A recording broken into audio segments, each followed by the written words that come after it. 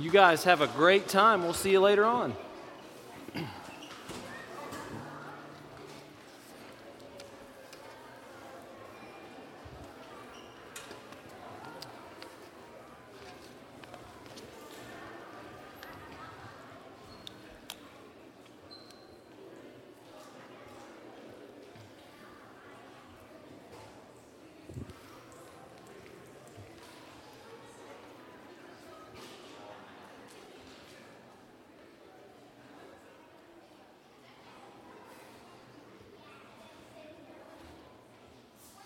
Can't believe how many kids are emptying out of here. It's awesome.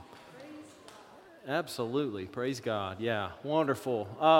Hey, welcome to Grace Meadows Church. We're glad you're here this evening. We are in the 5th week of our Hard Questions series. Next week, we're going to conclude the series, and here's what I'd like to do next week.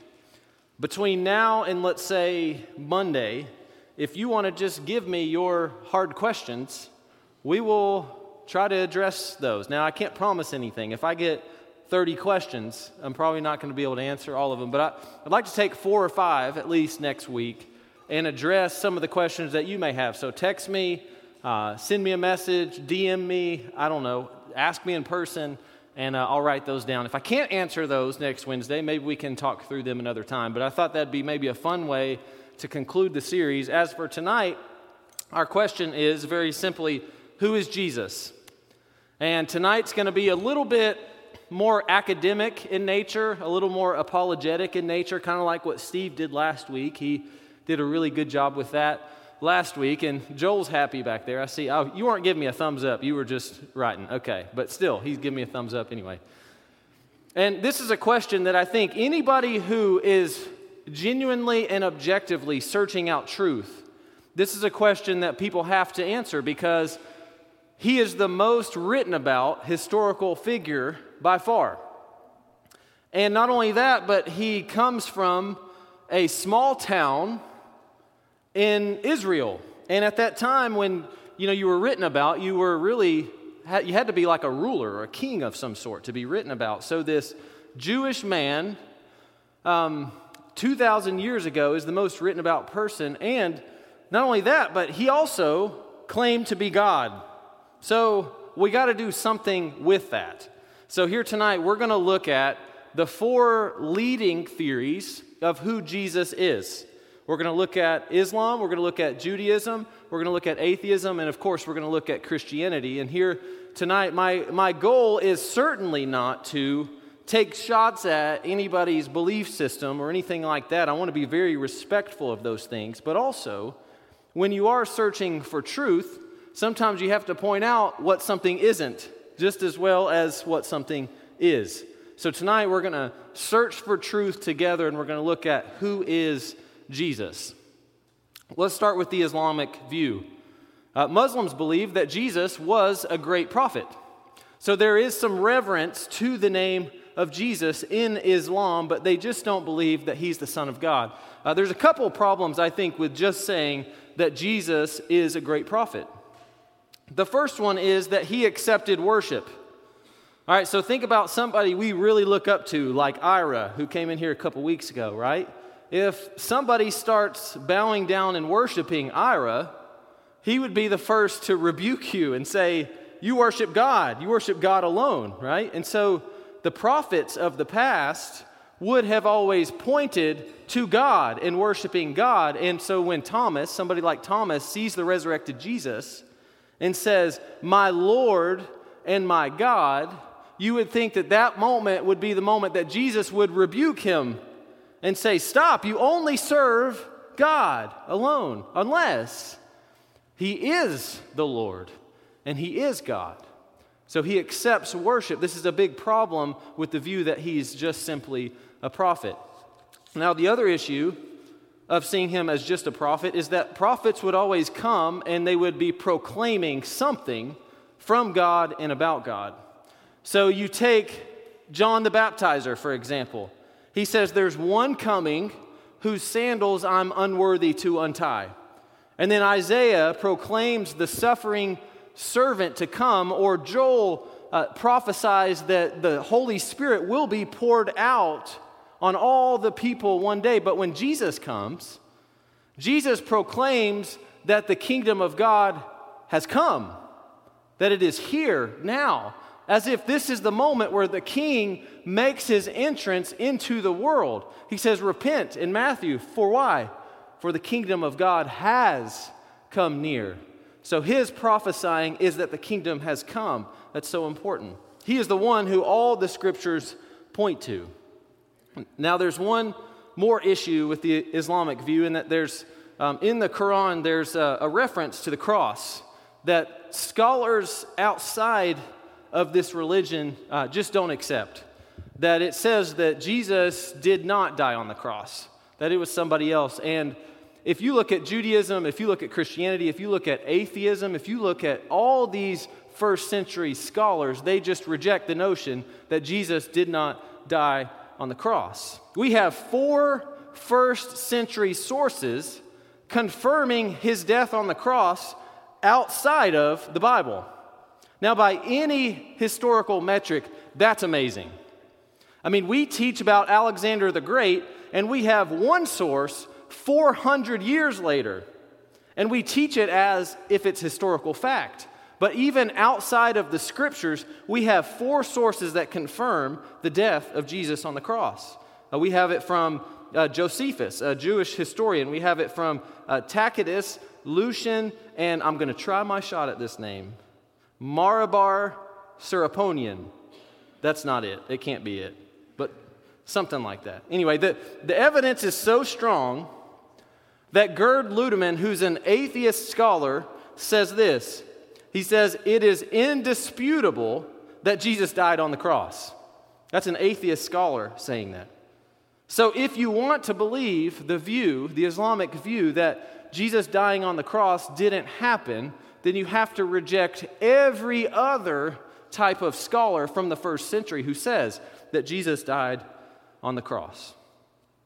Now let's move to the next one, Judaism. Jews generally believe that Jesus was a false Messiah, a false prophet. And this, the largest piece of this evidence points to the fact that they look at Old Testament prophecy in Scripture and say that they're expecting a different kind of Messiah.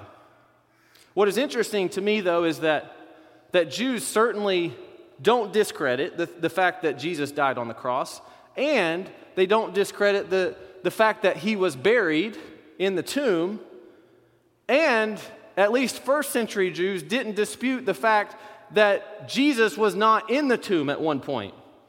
So he was in the tomb, and then he was not in the tomb. They say it like this. They say, the disciples took the body. Now think about that statement. That's a big deal to hear that statement, right? That's like saying, the dog ate my homework. You're conceding that you don't have it. You don't have your homework, right? So the point being here is that they're not even trying to argue if they thought for a second that Jesus was still in the tomb, wouldn't they just say, go check the tomb, he's still in there, right? But they're conceding the fact that he's not in the tomb. I find that very, very interesting. And to take this view that the disciples took the body, man, that's saying a lot. This is like the greatest heist in the history of the world, I think. I mean, think about who the disciples are, right? They're all teenagers except for Peter. Peter's probably 20 because Jesus talks to him about the temple tax. You had to be 20 to pay the temple tax. But all the rest are teenagers. And they're not just any teenagers. They're the teenagers that all the other rabbis passed on to follow them, right? They went on with their everyday life because they didn't, quote unquote, measure up to the rabbi's standards. So these are the ones who somehow fool the most powerful religious leaders of the day, who are sitting under the thumb of the most powerful generation, really, of soldiers, of Roman soldiers, and 2,000 years they hold this lie together. Man, that's believing a lot in these disciples, right? And I have a couple issues with that view. One, very simply, is who led that mission? I mean, think about it. Was it Peter? that led the mission? I mean, the guy who's pretty impulsive, right? He just says what's on his mind. You wouldn't think that he was able to sort of calculate this and orchestrate this big, elaborate plan when he's always just saying what's on his mind. And so I find that to be a big issue for that. The other issue, though, I have with the body being stolen is that the disciples had already gone back to their normal routine. Now, remember we talked about in the fall, we talked about when you'd follow a rabbi and that rabbi would die or something, you really had two options. It was to go and try to follow another rabbi at that point, or just go back to your everyday lives. And certainly these disciples didn't have rabbis beating down their door for them to come follow them. So they just went back to their everyday lives. And so I think that's really important for us to recognize that they weren't even looking for a resurrection. I mean, they didn't really understand what the resurrection was until Jesus has been resurrected, and he shows them and he tells them about the resurrection. I mean, to say the disciples stole the body, to what end? Because they're not even looking for a resurrection, right? In fact, if you really loved somebody and you cared about them and your mind is not set on a resurrection, you would want them to be in a place that you could visit, and that would be a very good place for them to be. And that's exactly where Jesus was. Jesus was in the tomb of Joseph of Arimathea. He was a very wealthy Jewish man who gave him a very good spot for his body to lay to rest. So you would want him to be a place like that. And the other issue with this is the women who were very close to the disciples during this time, they continue to do what? They go to the tomb to visit him. They wait till after the Sabbath and they go to the tomb to visit him. If they had known that his body had been taken, they would have gone to the place that his body was taken, but they didn't do that. They went to the tomb expecting to see Jesus' body there. Now, another theory that I find really interesting is that people would say that Jesus didn't really die on the cross. He survived the crucifixion. Now, I find this one just basically unacceptable. I'd love for you guys to try to research this yourself, but I can't find a single documentation that shows anybody surviving Roman crucifixion. Because what they would do is, and this is kind of graphic, but what they would do is they'd stretch your arms out wide enough to where before they even did anything else, they would nail your hands to the cross, but they would bring you so stretched out that you couldn't expand your lungs. So it was as if you were going basically into a tank of water before they even did anything else. So it was baked in that they would crucify you, that you didn't have a chance to actually survive it. Now, another theory is that when you undergo Roman crucifixion, they would say that that they wouldn't allow you to go to a tomb, right? The idea being that, they would let you die there and they'd keep you there for a period of time. And that is true. But we also have found fossils that show that they would allow people after crucifixion to be buried. For instance, they've found ankle bones that have had nails go through them, and these bodies were buried in tombs. And we've actually found since, I think in 1968, we found notes from Roman law that says after the crucifixion has been carried out, that they can be buried and they can be placed into tombs. Y'all, Jesus was buried in a tomb. He was crucified and he was buried. The question is, what happened next? And if you believe that this is the greatest heist of all time, man, I think that takes a lot of faith itself. It may take just as much faith as believing that he was the Son of God and he was resurrected, because that is a big, long shot. So, now let's take the atheist view, that he was a good moral teacher. It should be noted that, and again, please check me on all this, because if I don't have it right, I'd love to know. But from my research, I can't find any documents in the 1st or 2nd century or several generations after Jesus where anybody claims that Jesus was just a good guy. I mean, I can't find it anywhere. And I think what happened is, as generations go by and they get removed, you're really faced with two questions. Was Jesus from the enemy and had sort of evil powers that he utilized? Or was he the Son of God and used God's power? And you're sort of stuck in the middle. It's almost like when you're super far removed from it, it's almost like you can't really decide these two extremes, so you just like split the difference, and you're like, yeah, maybe he was just a good teacher. And I think that's probably what happened, because when you were right there in that time period of Jesus, you could not say he was just a good moral teacher. There was so much power around his name, and is so much power around his name. I mean, dead people were claiming to be raised by Jesus. Blind people were saying that they've received their sight from Jesus. They were claiming that they saw him walk on water, that he made storms be calm, that he made demons flee out of people. I mean, there's so much power in his name that you couldn't just claim, yeah, he's a good moral teacher, just like other teachers. That just wasn't possible at the time period. But when some time goes by, you think, wow, did those things really happen? You know, I see some of the teachings of Jesus, and they're good teachings and stuff like that, so I can accept some of those things because they make sense. But some of these miracles, I mean, they're so out there, so why don't I just reject those and just say, yeah, he was a good moral teacher? No, I think the most likely scenario you have to look at is the Jewish view that he's from the enemy, using the powers of the enemy, or that he's the Son of God. Because there's too much power around his name to say anything else, to say he's anything like an ordinary human, because there's so much power in his name. And by the way, this is exactly why the Jews wanted him killed, because he claimed to be the Son of God. And you might say what a lot of the secular atheist culture says today, that he never really did claim to be the Son of God.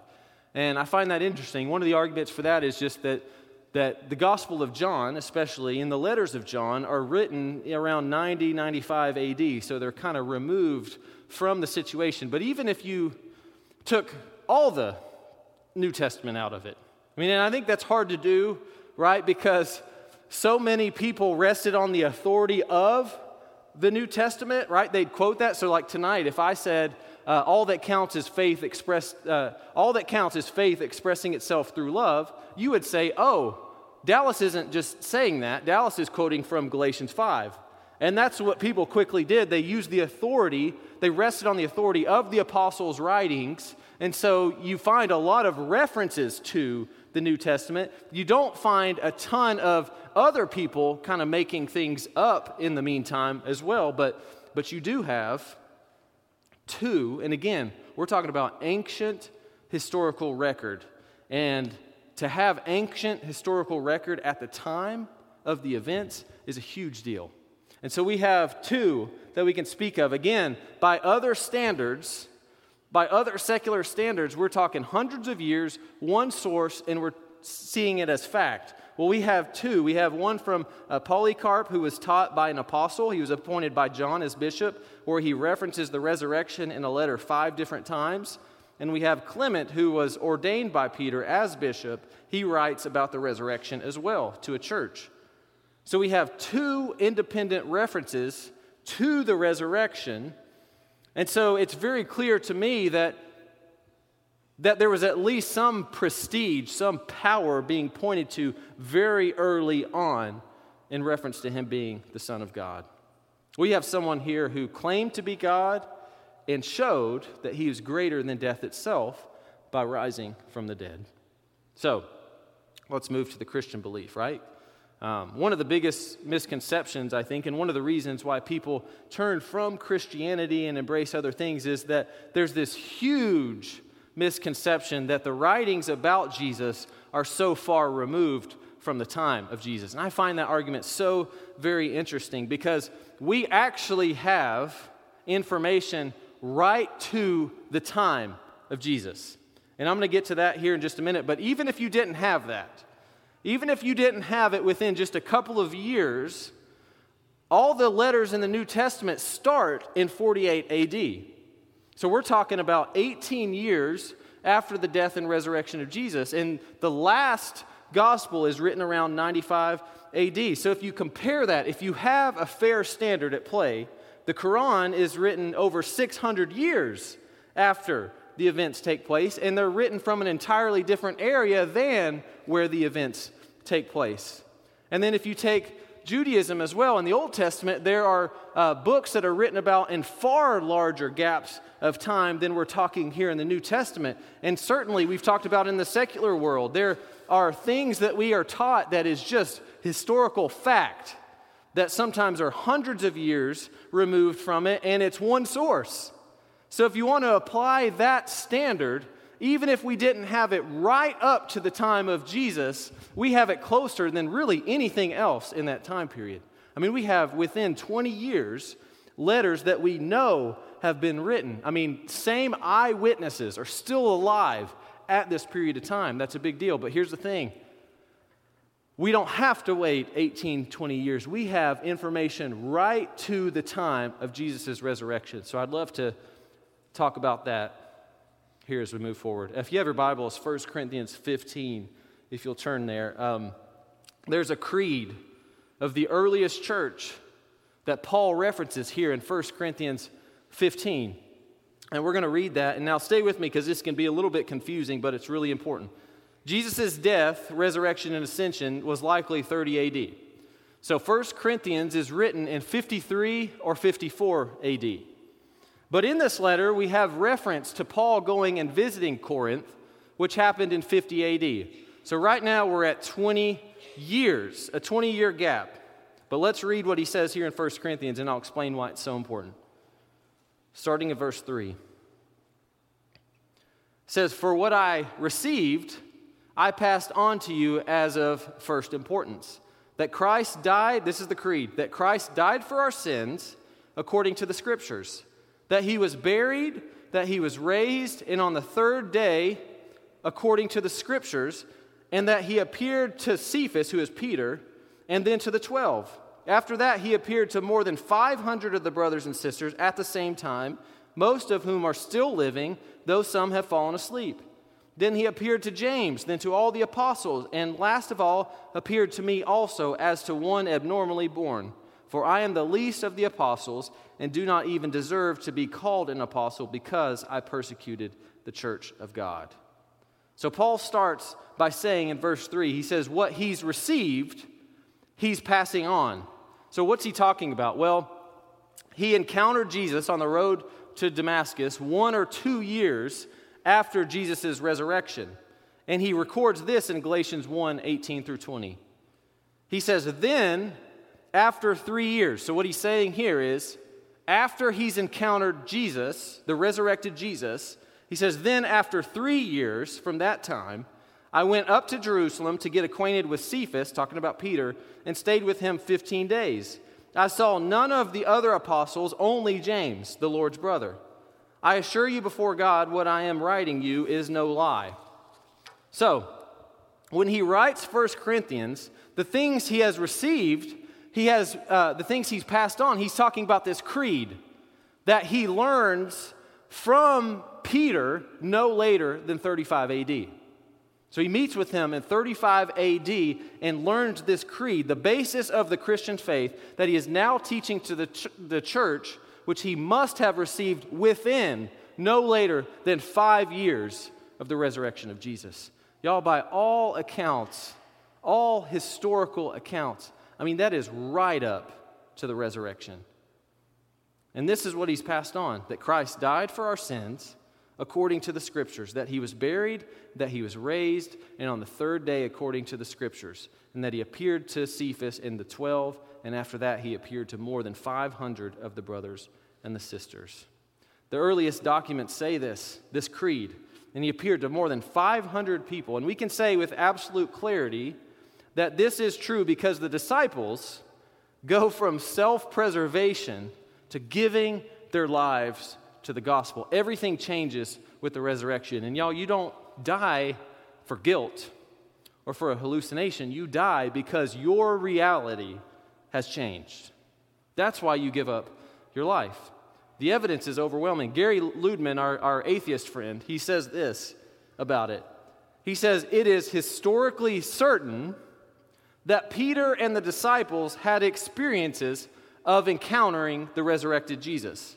Now, I find that really interesting coming from an atheist, right? That he says that they had experiences. And the loophole sort of here that he's found is that he believes that they were hallucinations.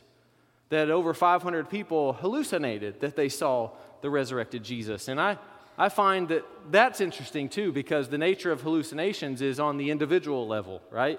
I mean, I don't come to you and say, man, wasn't that a great dream I had last night, right? It's not how that works, right? So even if David came in here and he gave us, the wrong mushrooms for a midweek meal, right? And just, things just kind of got crazy. We all had a hallucination.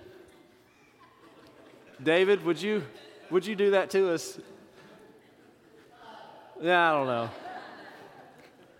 But even if we all had a mass hallucination, we wouldn't all even have the same type or category of hallucination, let alone the exact same hallucination at the same time, right? So I think to believe that over 500 people had the same exact hallucination at the same time, that takes just as much faith as saying he's the Son of God and he was resurrected. Because that is a big deal. That's not something we see on an individual level. We have hallucinations. Not on a group level, we have hallucinations.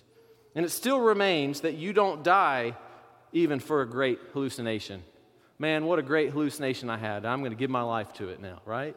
That's just not how it works. You give your life when your situation has changed altogether. The best possible explanation is that the resurrection itself changed everything for the disciples. Changed everything. Because not one single one of them recanted that we know of. I mean, you would think that if it wasn't real, someone would come forward and say, actually, you know what? Like, it was a lie. Or at least, I'm not really sure about this whole Jesus thing anymore. Or yeah, I made it up because I felt guilty about abandoning Jesus. You don't get that from any of the disciples. You don't even get, yeah, I believed it to be true before, but now that I'm under persecution, now I'm recanting. You get an ultimate authority shift, an ultimate hierarchy shift happen with the resurrection of Jesus. They say, yeah, you want to take my life? Go ahead, but I've found my life in Jesus because he has conquered the grave. He is God. He is the resurrection. He is life. And so now I'm giving my life to this because I've seen the resurrected Jesus face to face. And it went so far beyond head knowledge to them. I mean, we start with this creed, right? That Paul is teaching this creed, that Peter's teaching this creed, and that the early Christians are teaching this creed. But when you get to the end of 1 Corinthians 15, Paul talks about this in verse 55. He says, "Where, O death, is your victory? Where, O death, is your sting? The sting of death is sin, and the power of sin is the law. But thanks be to God, he gives us the victory through our Lord Jesus Christ." It isn't just a head knowledge. Like we're talking about like academic things here tonight, but it isn't just a head knowledge. It goes to every fiber of our being that the resurrected Jesus changes everything for our lives. It is a victory that we now share in forevermore. Forevermore. It isn't enough for us to just believe up here, but let us take root in the fact that, yes, we can believe that Jesus did resurrect from the grave, and he is life forevermore. So, the question is, who is Jesus? Friends, I think it's absolutely clear. He is the Christ who died for our sins, was buried, and was raised again on the third day. Jesus is the Son of God. He's the way, the truth, and the life, and life itself is found in his name. Let's pray. Father, we thank you for the truth of your word. We thank you for nights like this, just to kind of dive deep into the context and into the time. And I pray that you'll allow that understanding to really start to penetrate from our mind into our hearts and grow roots for us. Father, help us to believe in your name in a new way here tonight. Father, I pray that the resurrection will allow us to just receive that victory that you share the resurrection with us, that you say if we're willing to deny ourselves and take up our cross and follow you, that we will have new life in your name. And I pray here tonight, if there are things that need to die, I pray that you'll bring those things to the forefront and just have us just excitedly say, yeah, God, I'll let those things die because I know that there's new life on the other side of it. And so, Father, here tonight, expose some things for us. Help us, lead us into repentance, into your name. Because, Father, it is a great name, and we do believe, like this is not just a theory anymore. We believe and we give our lives to this truth that Jesus did die on the cross for our sins. He was buried, and he did raise from the dead on the third day, and now we share in that victory. And so remake us here in that truth here tonight. We love you a lot. In Jesus' name, amen.